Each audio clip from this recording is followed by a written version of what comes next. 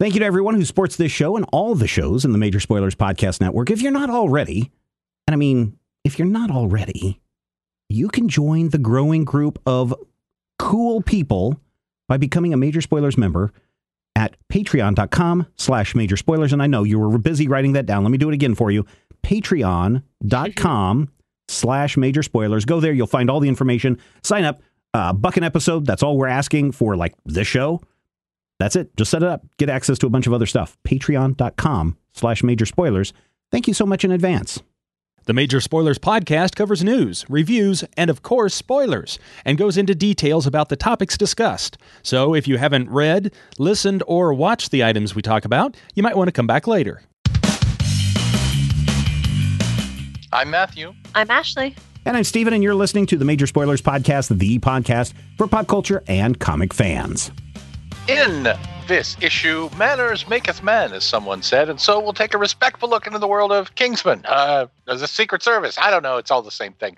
There's a full slate of the news you love, the reviews you crave, and the opinions that you vaguely tolerate, all wrapped up in the mighty Major Spoilers manner of which you cannot get enough. It's a dream, it's a scene, and it's all brand new. If you think you can stop it, then the joke is on you. Roman soldiers! Oh, and right, the podcast is on the air, so yeah, okay. Let's have one. Welcome to issue 913 of the Major Spoilers podcast. 913 episodes that we've been doing this show for you each and every week. Sometimes we miss a week here and there, but for the most part, we are here ready to entertain you this week.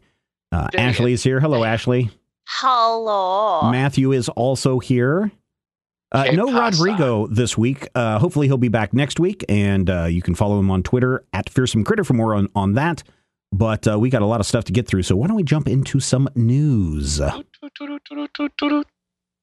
what do we got? That's definitely me. This is actually really exciting news. According to Variety, Stacey Osai Kuffour, if I mispronounce your name, I'm sorry, I love you, has been tapped to write Marvel's Blade, starring the incomparable and handsome Mahershala Ali. While you may not recognize her name, Osai Kuffour wrote the 7th episode of HBO's Watchmen series, one of the best. Yeah, and I say this as someone who hates Watchmen, which focused on Regina King's character as a child in Vietnam. It's called A God Walked Into a Bar. There you go. Worked as the story editor on Amazon's Hunters and on HBO's Run. A story editor, if you are unfamiliar, is just a different credit for a writer at a certain level in their career. She also earned an Emmy nomination for writing on season 1 of Pen 15 on Hulu. No director has yet been named for the movie, and Marvel has not announced a release date. But this is like the second major Marvel project following Ryan Reynolds' Deadpool that has onboarded a female scribe, and I'm so excited about this. Yeah, I think this could be a lot of fun. I'm really looking forward to see where they go on this. Of course, Blade was announced like almost 3 years ago at the San Diego Comic-Con. It's just kind of this last minute, oh yeah, by the way, Blade's coming. 800 years ago. Yeah, and then we really haven't heard anything since except for the Mahershala Ali casting. And now we get the writer. So now we just need directors, and we need cinematographers, and we need a release date. And I want to see what the new Blade is going to be. It's probably going to be vampire hunting. Hey, speaking of vampires, not that we were, Rick and Morty co-creator Dan Harmon has a new animated project at Fox Entertainment. Does not have anything to do with vampires. So I don't know why I said that. We don't even have a title at this point, but we know it takes place in ancient Greece of myth, centering on a flawed family of humans, gods, and monsters. Could maybe be a vampire. It's hard to say. But they are trying to run one of the Earth's first cities without killing one another. Fox Entertainment is talking, hoping, praying for a 2022 release, with the studio fully funding and owning the series. And I think that's going to be the most interesting thing, because one of the things that Dan Harmon has done in the past is I want full control of stuff. That's why he ended up leaving Community, and it kind of went in the toilet, and then he came back and people were like, well, can't do anything after that horrible season. Then he went and did Rick and Morty. He's like, I'm in control of everything here. He and his other co-creators. I'm kind of interested in this, especially as we move past the Seth MacFarlane stuff and start to move into another era of animation at Fox. I'm not entirely sure that Dan Harmon and Seth MacFarlane are as far apart as you think, but I'm cautiously optimistic as well. I'd kind of like to see what this is going to turn out to be. Yep.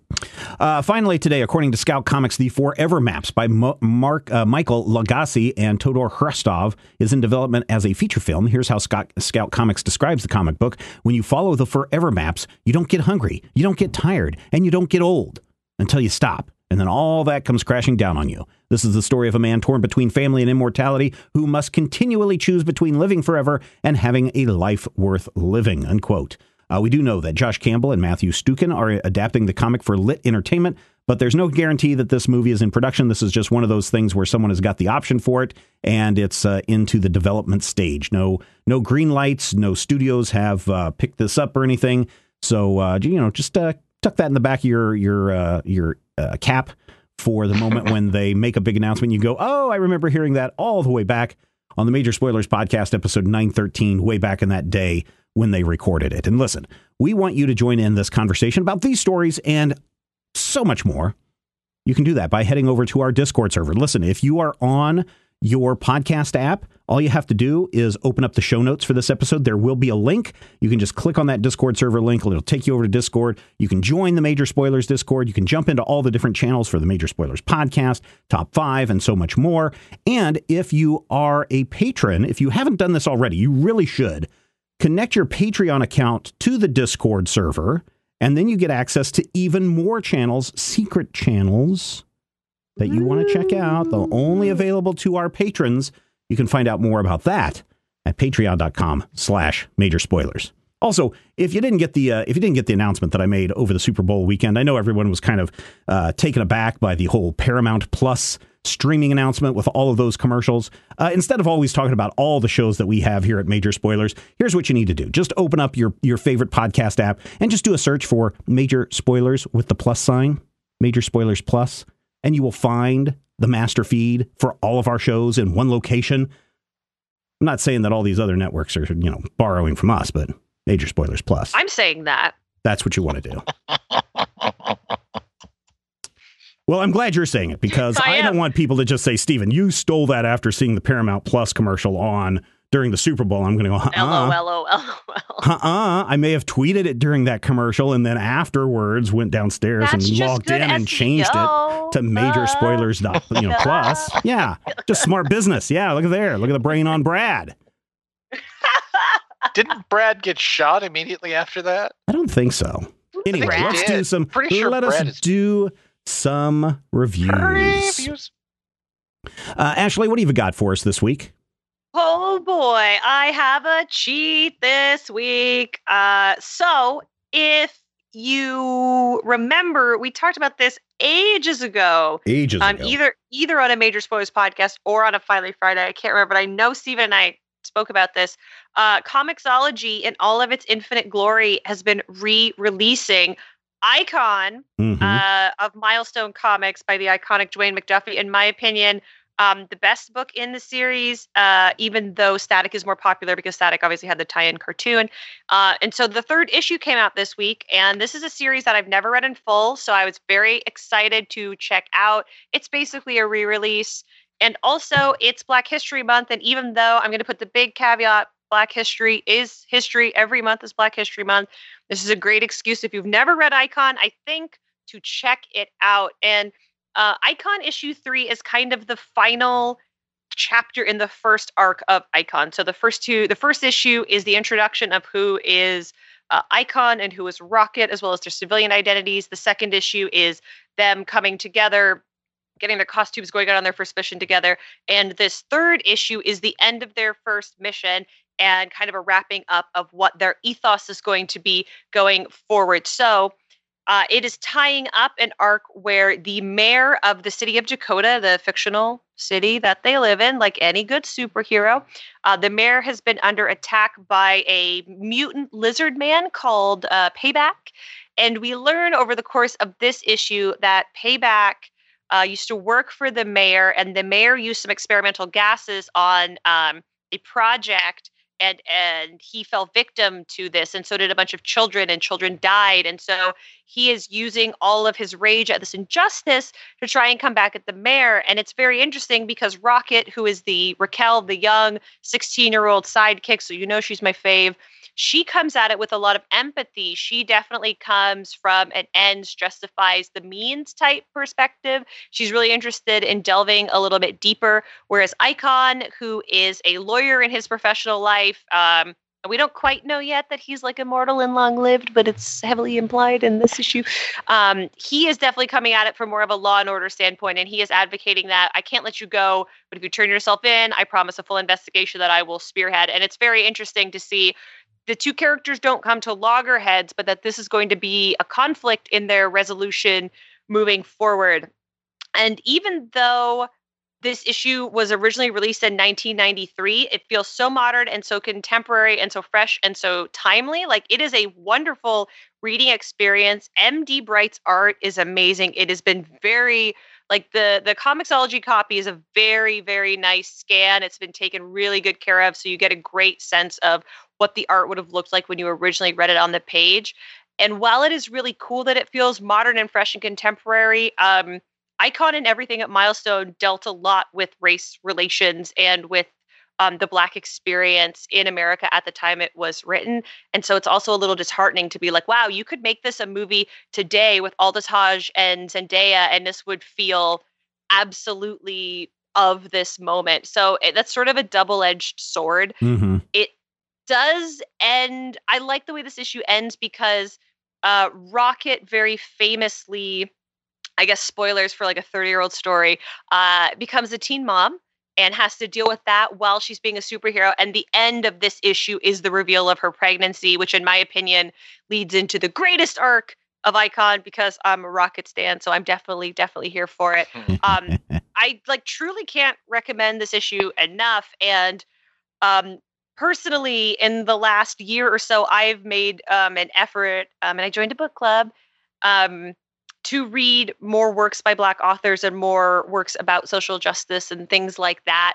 And Dwayne McDuffie really throws down with the references, and not only like Toni Morrison gets named, but they quote a lot of really great works by iconic Black authors and Black thinkers. James Baldwin is quoted here. And like, this comic, I think, transcends being a comic and goes right up on the shelf with things that are just a work of art. It's so smart and has such a great perspective. And I think that it should really be checked out and celebrated. And I think we should all look to this because, don't get me wrong, popcorn comics are wonderful. I love a good, silly, funny book. Give me an Archie Digest that's nothing but kissing any day. But this is so much more than that. It's so special as a piece of art. It's so special as a comic book. And, because of rights, it's hard to get your hands on stuff like this. So the fact that Comixology has it like 5 out of 5, rush out in a buying frenzy, subscribe, get all of this, and you will be a smarter reader and a better reader for it. Yeah, it is. I forget there's a really good podcast, and I don't know if it was John Suntress that did it or if it was the iFanboy guys that did it. But not too long ago, there was a deep dive on Dwayne McDuffie and Icon and Milestone and all of that stuff, and just kind of how that whole group got screwed over really bad. And then, of course, he passed away, and that really threw a wrench in trying to get a lot of these characters moved up into the forefront and getting them new stories and new places in DC and all over the place. So if you guys can track that down. Just recently appeared in the characters appear in a minor role in the most recent series of Young Justice. And that was very exciting for me. Yeah. And they've tried to relaunch Milestone like 4 or 5 times. Literally announce it at every San Diego Comic-Con that I could remember. That it's coming back. At one point, McDuffie was writing Justice League and had plans to bring Icon and Rocket in before executive meddling kind of destroyed it, and then they relaunched the whole Justice League title. But yeah. It is man. He was a great mind. He passed away too young. They do have the McDuffie Awards that people should go check out every year, and support all those creators that get nominated, and especially creators who win that. But yeah, just go into the history of Milestone and the Icon and all the characters that McDuffie and the rest of the group created, because there's more than just McDuffie that doing this, because it's fascinating. It is fascinating. So thank you for that, Ashley. Thank you for bringing that little bit of history to our table this week. I was just thinking about Static the other day and why or why not we are not seeing a lot of him. So it's kind of weird for those of you who are listening to the pre-show this week. A lot of things that have popped up in my head in the last couple of days, people start talking about on this show. That's really weird. Look, we all know you're psychic. I know, right? Speaking of 3 raccoons in a costume, Matthew, what's going on in Mighty Morphin number 4? Okay, first of all, Ashley, don't encourage him. That only makes it worse. Secondly, Mighty Morphin number 4 finally, I shouldn't say finally, it's been maybe 4 months, but it does reveal the identity of the new Green Ranger, who is a member of the Mighty Morphin team. The 7th Ranger, to my knowledge, the first 7th Ranger in American continuity, especially if you count wrong. But here's the thing. Cat, get down. Sorry about that. Mighty Morphin number 4, written by Ryan Parrott, art by Marco Renna, starts with the Tiger Zord and the Thunder Zord, the Thunder Megazord, in battle against Lord Zed. And they lose badly. And they're about to get trounced when they are suddenly teleported away by someone that they have no idea who it is. Even Zordon doesn't know who the teleporting was. Now, if you've been reading this book, there are 3 or 4 people who might be the Green Ranger floating around the book. Evil Tommy that's escaped from prison. Right. He's actually out of the running now because he's gone to space with the Omega Rangers. Skull's new girlfriend, Candace, who may or may not be. Kimberly's ex-boyfriend, Matthew, and some random schmuck. And the options are narrowing down, of course. There are fewer and fewer. And by the end of this issue, we find out that one of those people teleported the Rangers away from trouble. One of those people is the Green Ranger, and Lord Zed has officially won. He has destroyed the Ranger Zords. He has encased Angel Grove in an unbreakable dome, a force field that cannot be passed through even by teleportation. The Rangers are stuck outside, with the exception of the Green Ranger, who goes on the news, the Angel Grove news, and announces, hey, I'm one of you. I will not abandon you. I'm going to continue to fight for you. And my name is... I'm sorry, that was... So, here's the thing.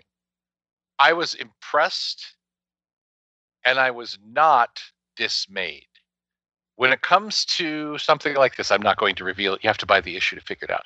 But when it comes to something like this, when they make the point who is under a particular mask, it can really, really be disappointing, especially if you have an obvious candidate where you're like, it should be this person. It needs to be this person. Like when Marvel did the Jackpot situation, where it's like, is Jackpot Mary Jane Watson? And the answer turned out to be no. And at that point, nobody cared who Jackpot was if she wasn't Mary Jane Watson, because the whole point was, could she be Mary Jane? This mystery was handled much better in that there are a couple of options, all of which would be equally cool, equally interesting, equally meaningful, especially to people who've been reading these Boom stories from the beginning, or even for a couple of years. So, 4 slices of meatloaf for Mighty Morphin number 4. No, I'm not going to tell you who the Green Ranger is, but once you read the book, tweet at me at Mighty King Cobra and say, oh my God, oh my God, oh my God. I will be happy to complain with you and or commiserate with you and say, isn't that awesome and or terrible? Could just be that it's the logical choice, not necessarily the fan choice. I think that's what happens a lot of times is people start thinking, oh, it's got to be this because I want it to be this. And then it's like, well, but that's not the logical direction that the story's going in. Remember the Monarch situation where the story was set up? No, I don't remember that at all. The mighty story Monarch? was set up and created to where the logical choice was actually the choice that made sense, and the editorial found out that it was leaked and made a swerve at the last minute. And well, no, I think the problem was that it was the obvious choice, and it was so obvious that everyone figured it out. And then editorial was like, we're going to go this direction. And then they literally made the change after the issue had been drawn. I don't think that is the case with Mighty Morphin 4. Ryan Parrott's been he's been doing the Power Rangers for a couple of years now. So I think he's probably, here's my guess, Matthew, if you went back and reread all of his Power Rangers and Mighty Morphin Power Rangers and Shattered Grid and all that stuff, I bet the seeds are planted. Oh, it absolutely is. Yeah, I've been reading the book. Yeah, and so when you get to it, you're like, okay, well, I can see why they went that way. So that is kind of neat. We'll see if it's angry though. That is Mighty Morphin number 4. It is out this week from Boom Studios. I'm going to wrap up our review section with another review from Boom Studios. I reviewed The Last Witch number 1 a month ago on the show, and I was like, I said I thought it was a little wordy, but I'm interested in seeing what issue 2 brings to the table. And so we get electronic versions of these. These are review copies that are sent to us. And just because I wanted to not sit here in front of my computer reading these, I transferred it over to my iPad, where I have a comic app that I can open up and read things. And I went upstairs and I sat down and I started reading this. I'm like, oh, this is interesting. This is the point where our hero is sneaking up on the witch's tower to see if her brother has been kidnapped in there. And I'm going through this and I'm like, there's no word balloons. There's no text boxes. There's nothing. I'm like, well, this is really good. They're going the whole silent route after last time's very wordy issue. And I'm like 4 or 5 pages in, and there's this whole witch that shows up that's trying to eat her brother. And she escapes, and she kind of uses her power to escape and kill the witch. I'm like, this is really cool. And then all of a sudden her grandmother shows up, and it looks like maybe they're having a conversation. And I'm like, what the heck is going on? And then I realized that when Boom sends our review copies, they have to be opened in a PDF reader, a real PDF reader, because the text on this happened to be on another layer, which didn't get translated when I put it over onto the comic reader and opened the PDF there. So here's the thing. Even though there's a lot of words in that first part of the book that I was just describing to you, it reads, and again, nothing against Conor McCreary, who's the writer on this, because I still found the book very engaging. But to go to super silent and have everything kind of played out through the great art of V.V. Glass, I still understood everything that was going on, except for one bit where that you can't tell through the actions on the page that Saoirse's friend, I don't know how you say the girl's name, Saoirse, Saoirse's friend, who ran off to the tower in the first episode, she's actually eating him when she approaches the witch. So that's why we kind of know what happened to him through text. But then it gets into, she's got the power, she's got the witch's mark, and by fighting the Kal-Ich, she's improved some of her powers, and her witch's mark grew bigger and bigger and bigger. And then she goes into a magical dream state in a dreamland and starts communing with all the natures and stuff. And her grandmother goes along too. That part starts to get maybe a little bit too deep. And I really think that they are, the two of them, the creators, are really diving into, I'm going to guess, Irish and Celtic mythology in terms of witches and those kinds of things. Probably. Yeah. And so I think that that's really, really interesting. I really think that the whole issue should have been, let's escape from the witch. Let's have Grandma reveal not only the main character's identity, but Grandma's true identity as well. And just kind of leave it there without going off into a mystical dream journey. I think might have been a little bit better on this, but it's still wonderful art. I really see this could easily turn into an animated movie.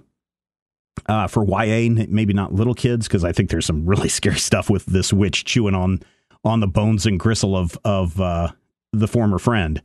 But it's still a very solid read. I think you, though, need to probably be maybe a little bit more versed into the lore of which they're talking to really appreciate everything that's going on. Otherwise, it just feels like a massive info dump.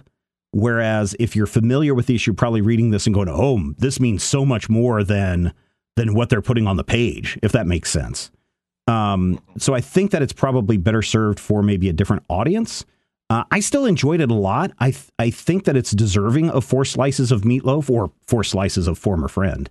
But, it was still really, really good read. I love the art by V.V. Glass.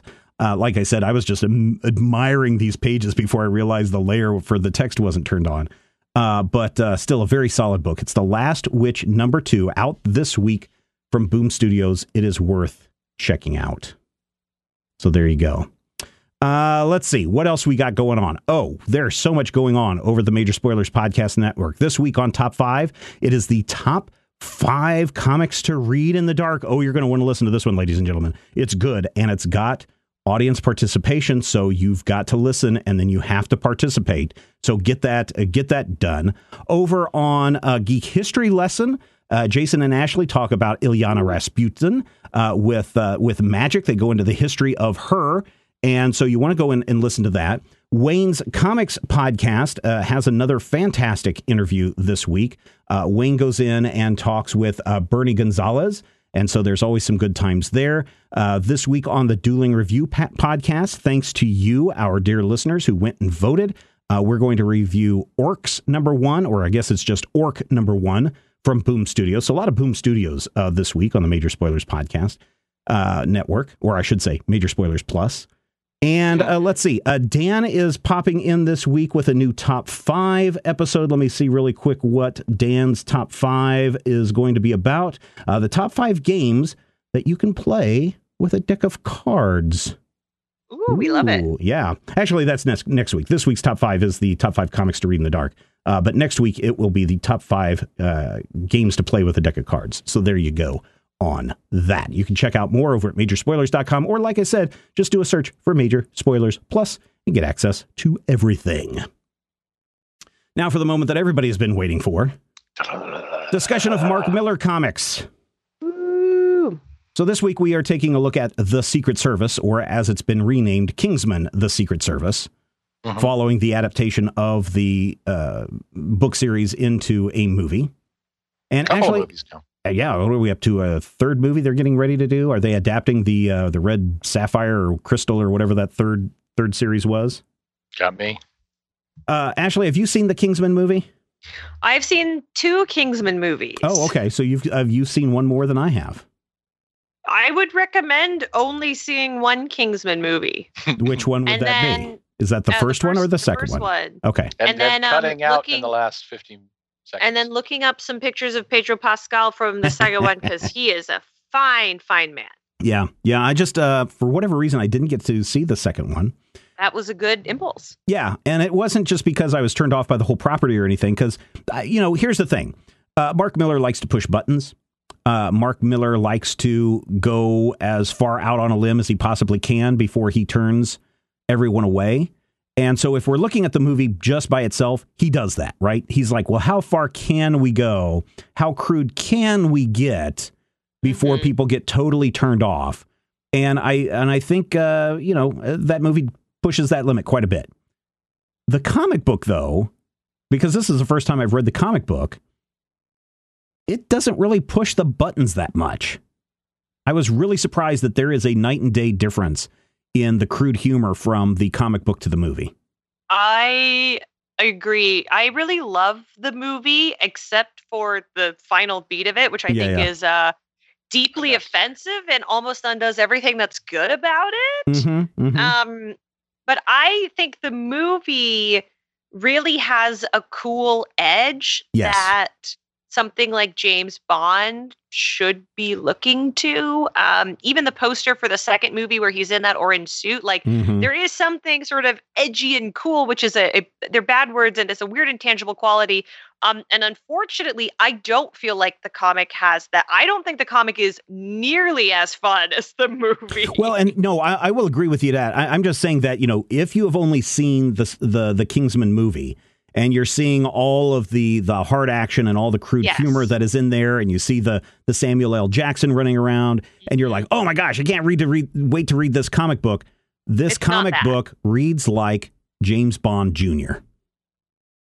Yes, but less than. I mean, I've never seen the James Bond Jr. Is there a franchise? There's an animated show. Yeah, but I feel like this is like not even as good as the idea. I just think Gary is deeply unlikely, and I think Eggsy is very likable. And so this comic was hard for me, even though I like spy stories and I like a lot of what this is throwing down. But within the shadow of the movie, it's difficult, bland, and you should be able to enjoy things differently and parse them out differently and grade them on their own respective scales. But obviously, I can't do that.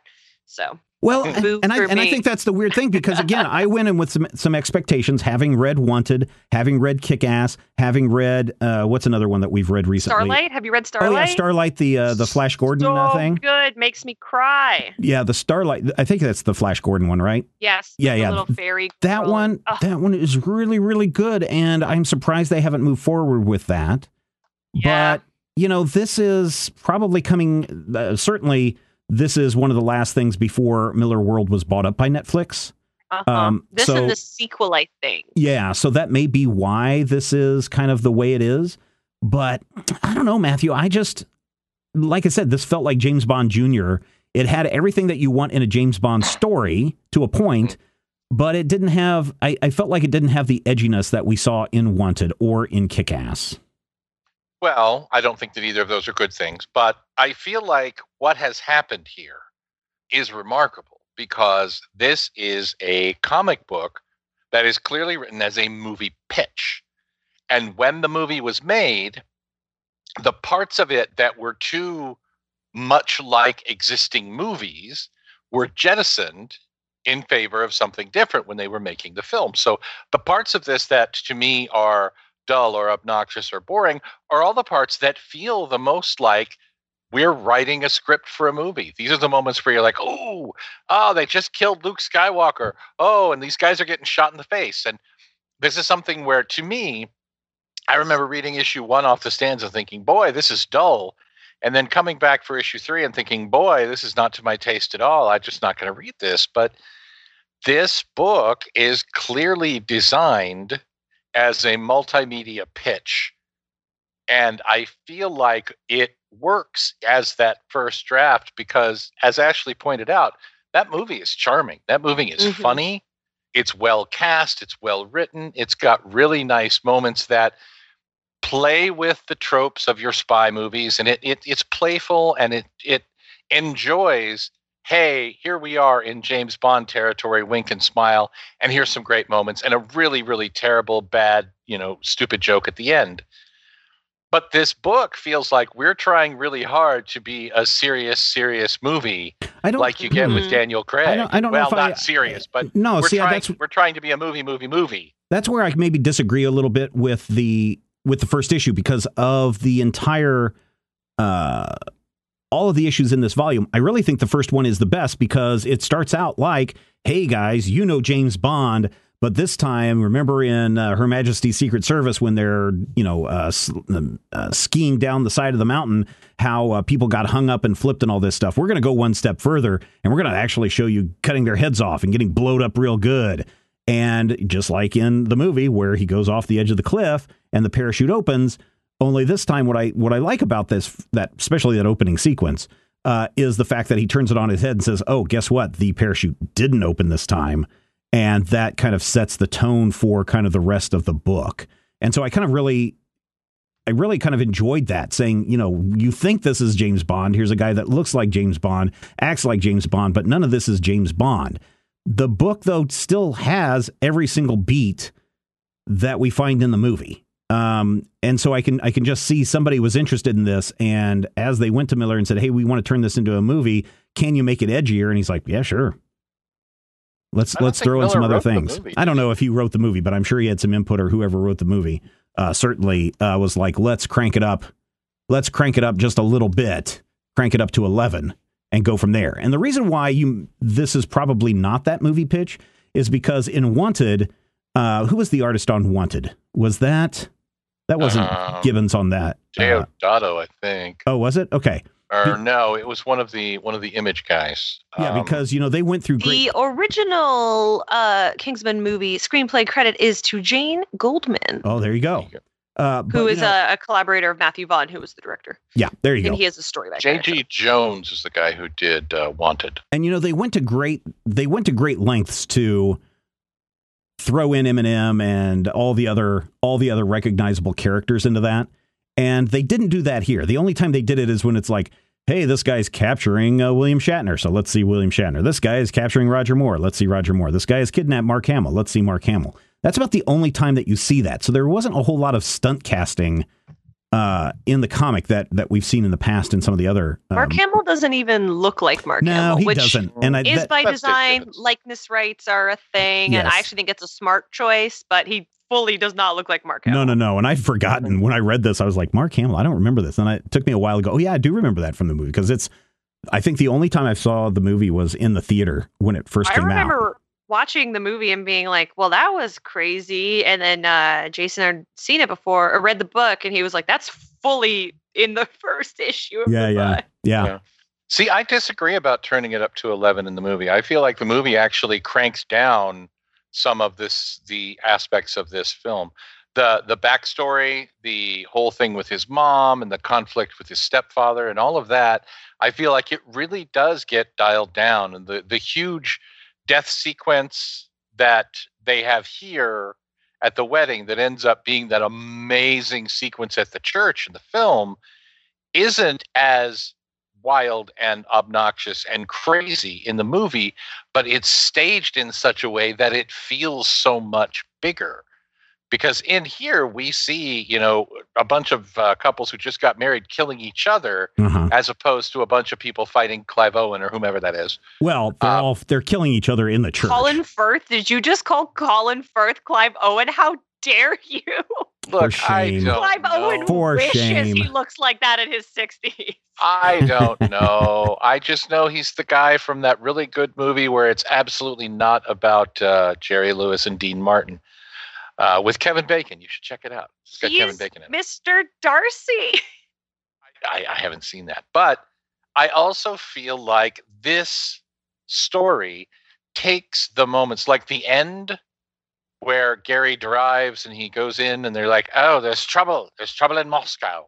I feel like that's taking the James Bond aspect of it much more seriously than the movie does. Yeah. And as much as I hate that ending at least tries to be funny. It fails miserably, but it's one of several times in the film where it's clear that they're like, we are going to make something that we're definitely playing with James Bond turf, and we're definitely, drowning people and murdering people and having these things happen, but we're also trying to make it feel a little bit lighter and a little bit less, overwhelmingly dun, dun, dun, dun, dun, dun, dun, dun, dun, dun.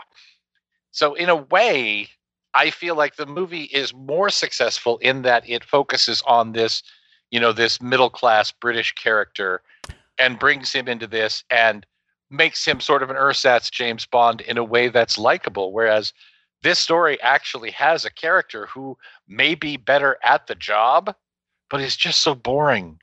I mean, I hate him. I'm not disagreeing with you that the movie isn't good. Don't get me wrong. And that's why I said this book is very dry and boring, or pales in comparison when you compare it to the film, movie. yeah. And that's why I said it feels like a James Bond Jr., where it doesn't have all the gravitas that you might expect in a James Bond book or adventure. It still has all the trappings. It still has all of the beats that you might find in a James Bond thing, especially with the gimmicky villains and then the major plot reveal and then the win at the end with the little, I've swapped the glasses around kind of thing.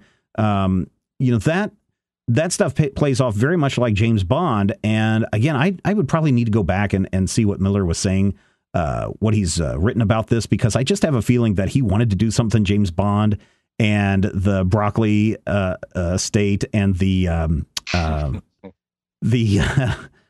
the writer? His estate were both like, no. Ian Fleming. And Ian Fleming. And they were all like, no. And so Mark Miller was like, fudge it, I'm just going to do this and whip this out, maybe as a proof of concept for, look, I can do a James Bond book. I just don't feel like this was him saying, let's make this a movie. I think he was just like, I can do a James Bond story too. And I don't remember when Dynamite got the James Bond franchise. I think it would be after this. It was recent, wasn't it? I want to say that, but I want to say it was like 2015, 2016. Yeah. It may have been, because when did this movie come out? 2012? 2014. 2014. I'd have to look to see when Dynamite got the franchise, because maybe the two of them are very closely related to that. James Bond, let's see. James Bond came out in Dynamite 2015. got it in November 2015 Yeah, when it debuted. Yeah, with their Varger storyline. Yeah, so it definitely was not. I don't think it's a coinky dink. No, that happened. That announcement was made in October of 2014, though. So it was almost a full year before they got around to that. So, yeah, I don't know. I just don't feel as this does not to me read as, hey, let's make a movie out of this. Because there would have been a lot of different things done, I think, in this comic if they were really pushing it to be a movie. I feel like a lot of the stuff that Miller has done in the last 15 years just feels like movie pitches to me. Well, certainly the stuff that he's done since Netflix. Chrononauts is very that. Starlight is very that. I think everything after Wanted, honestly, is that. And a lot of comics in general is that. Yeah. Well, certainly after Miller World launched and then after Netflix bought it, that was all then... That was all of his stuff is pitches for TV shows and stuff for Netflix. So from that point, yes. There's a little bit of nudity in here, so be aware of that. There's not as much graphic violence as I expected. We do get to see one character's head explode. We do see a few decapitations. We do get to see a guy taken down with a laser pin. There's a lot of violence. I don't know. Compared to what we saw in, we were talking about Invincible and Ryan Ottley last week, the violence in this is nothing compared to a Ryan Ottley head explosion. Certainly, compared to Ottley or compared to, like an issue of The Boys. But, if you're comparing it just to a random comic off the street, every one of these 6 issues has a blood fountain in it somewhere. Yes. There is violence throughout these stories. Now, I agree with you that there could have been more, but if you're worried about violence, you're not going to. I'm not saying that there's. I'm not saying that there's not violence. I'm just not saying there's not super graphic violence. People's heads are exploding. Yes. I get shot in the eye. That's why I said. That's why I referenced. That is why I referenced. That's why I referenced. There is one graphic scene where a man's head explodes, where one of the characters is shot in the head directly. I believe that there's more graphic scenes. Well, that's your opinion. That's fine. There is also nudity, so be aware of that. I don't know. I just didn't care for this when I was done reading it. I was just like, well, this is fairly, compared to other things that we've read, this is fairly tame. And certainly compared to the movie, this is fairly tame and a very straightforward story that plays out exactly as you expect it to play out. So I don't know. I haven't read any other of the Kingsman books. What I forget what the most recent one is, Matthew, but there's only been 2. Isn't this the red circle or the red dot? The red something or other, the crimson diamond or something. I forget what it is, but I just there's nothing in here that's really super appealing to me. And this is something that I think really kind of can get a pass from me. I mean, sure, read it if you want, but I think the movie does it better. Yeah. And again, if you were to watch the movie and then read the comic, they're very night and day from one another.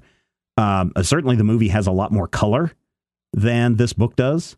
And so I think both literally and narratively. Yeah. And I really think at the end of the day, you'll probably look at the Secret Service, or as it's retitled now, Kingsman, the Secret Service, as a bit of a letdown and probably not worth recommending to other people. Matthew, what are final thoughts from you on this?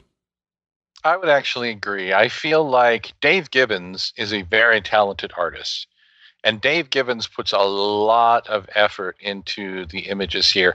And I feel like every page has something you can look at. Every issue certainly has something you can look at. But all in all, I don't like this. I didn't like it when I read it the first time, and I didn't find much that changed my opinion in this read-through. I will say it's well drawn. I feel like the embers of something amazing are here. And those embers got fanned into the movie, which is a much better take on the same thing. So honestly, if you want to know about this, watch the movie and then just pretend that it's dull. Pretend that the movie is dull? Yes, and then you'll have exactly what reading this book is like. So I'm like, man, yeah. I wish that there was something here where it's Samuel L. Jackson yelling at somebody. So you know what I was really kind of hoping for more in this book? And it may be because I was just watching The Gentleman. From how is that with Matthew McConaughey? Now this is the second time I've watched it. More importantly, with Henry Golding. Oh yes, that's right. I forgot. Please forgive me for that, Ashley. I think I'm just here to talk about handsome men. That's all I've done this whole podcast. no, that's fine. The director of this, I'm a big fan of Guy Ritchie. So I actually forgot that this had just come out. I think this was one of the ones that came out during pandemic or just before pandemic. This is a 2019 film. And so when it landed on my Apple TV, I was like, oh my gosh, this is Guy Ritchie. I haven't seen a Guy Ritchie film in a long time. This feels like Guy Ritchie, like Lock, Stock, and Two Smoking Barrels done right. I mean, it's very violent and it's all about drug lords. You know, so if you look at Lock, Stock, and Two Smoking Barrels, it is gentlemen gangsters on the lowest rung of the society, and gentlemen is, these gangsters, gentlemen gangsters at the top of the rung of society. And so it's very interesting from that standpoint. I very, very much enjoyed it. It feels like a Guy Ritchie film. And, you know, I kind of get into the Cockney slang that permeates Guy Ritchie films. And so I was kind of hoping for a little bit more of that in this book, and I didn't get it. And so maybe that's also something that kind of turned me off on this book. But if you haven't seen Gentlemen, Ashley, highly recommend it. Definitely. So I have not, because I haven't heard anything about it. Oh, okay. Have you seen any Guy Ritchie films? Are you familiar with Guy Ritchie? I have seen Lock, Stock.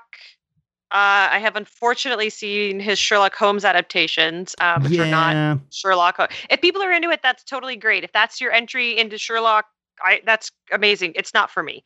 I've seen his, my favorite Guy Ritchie joint is Man from U.N.C.L.E. with with Superman.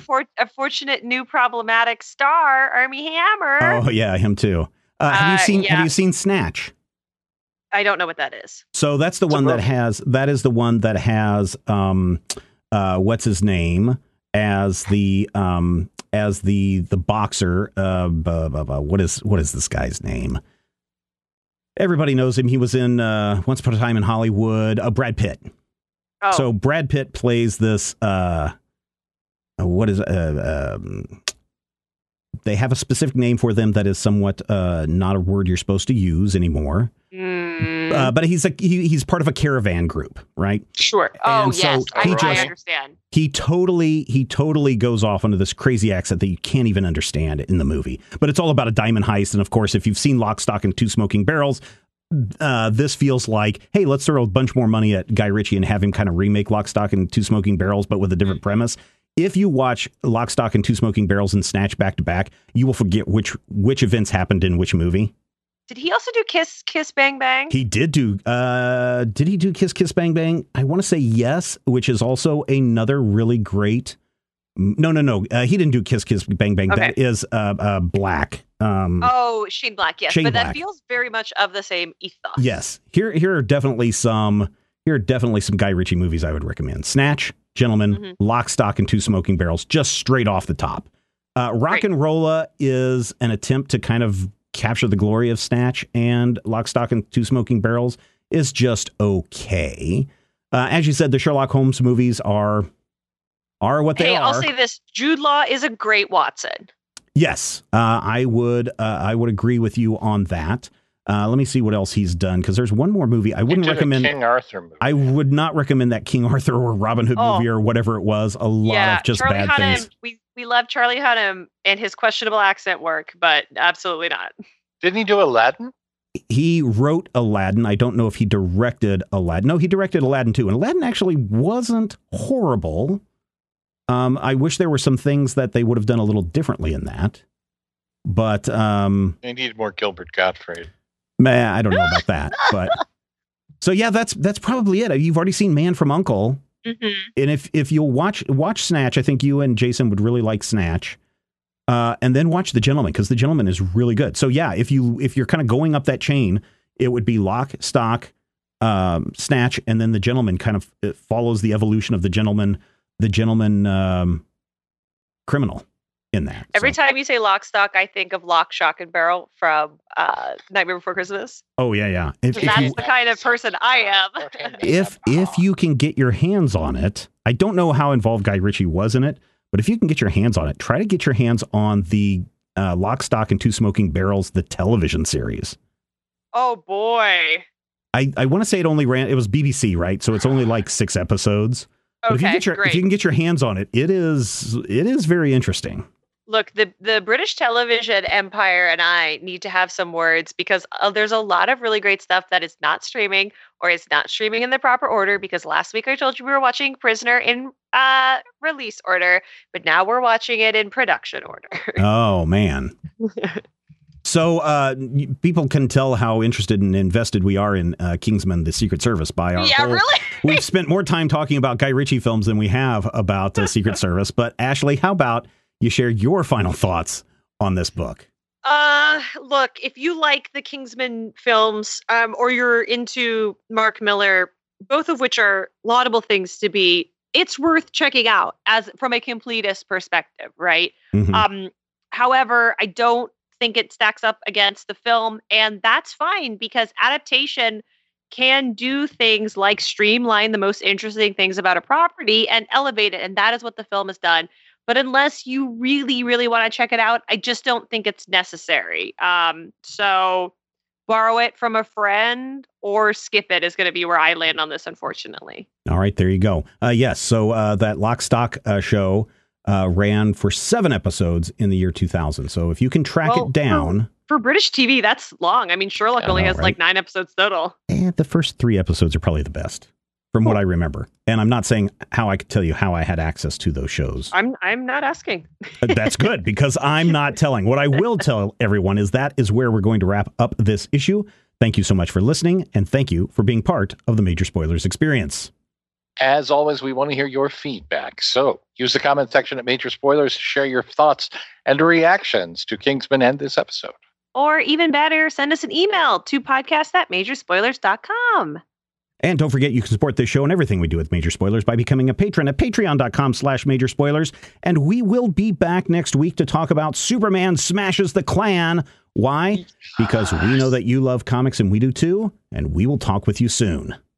If I had the X-ray vision of a Superman, I could save a few bucks and stand around and read through the covers of the comics on the stand. But although every other page would be backwards, I suppose I could still read the evens and the odds. Well, I don't know. Guess I haven't thought this all the way through. Plus, as soon as the comic book store guy knew, they kicked my butt out on the corner. What a major spoiler!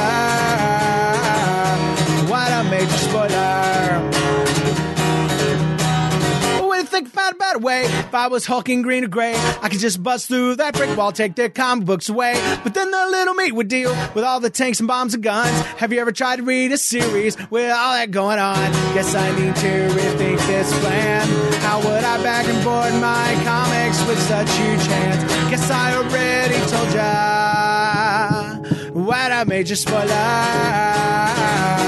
What a major spoiler. Yeah, yeah, yeah. What a major spoiler. What a major spoiler. If I'm Stark Raven, rich like a man of iron, I might not be surprised to find that I might actually have the heart cold to follow an entire storyline. But would I really even need to read up on all those escapades? I mean, who needs such distractions when your sister's such a babe? But the downside is such a beast. Being shot up in a fun bee in the Middle East with a gang sign throwing soldier. What a major spoiler. What a major spoiler. Yeah, yeah, yeah. What a major spoiler. Whoa, whoa, whoa, whoa. What a major spoiler. This podcast is copyright 2021 by Major Spoilers Entertainment, LLC.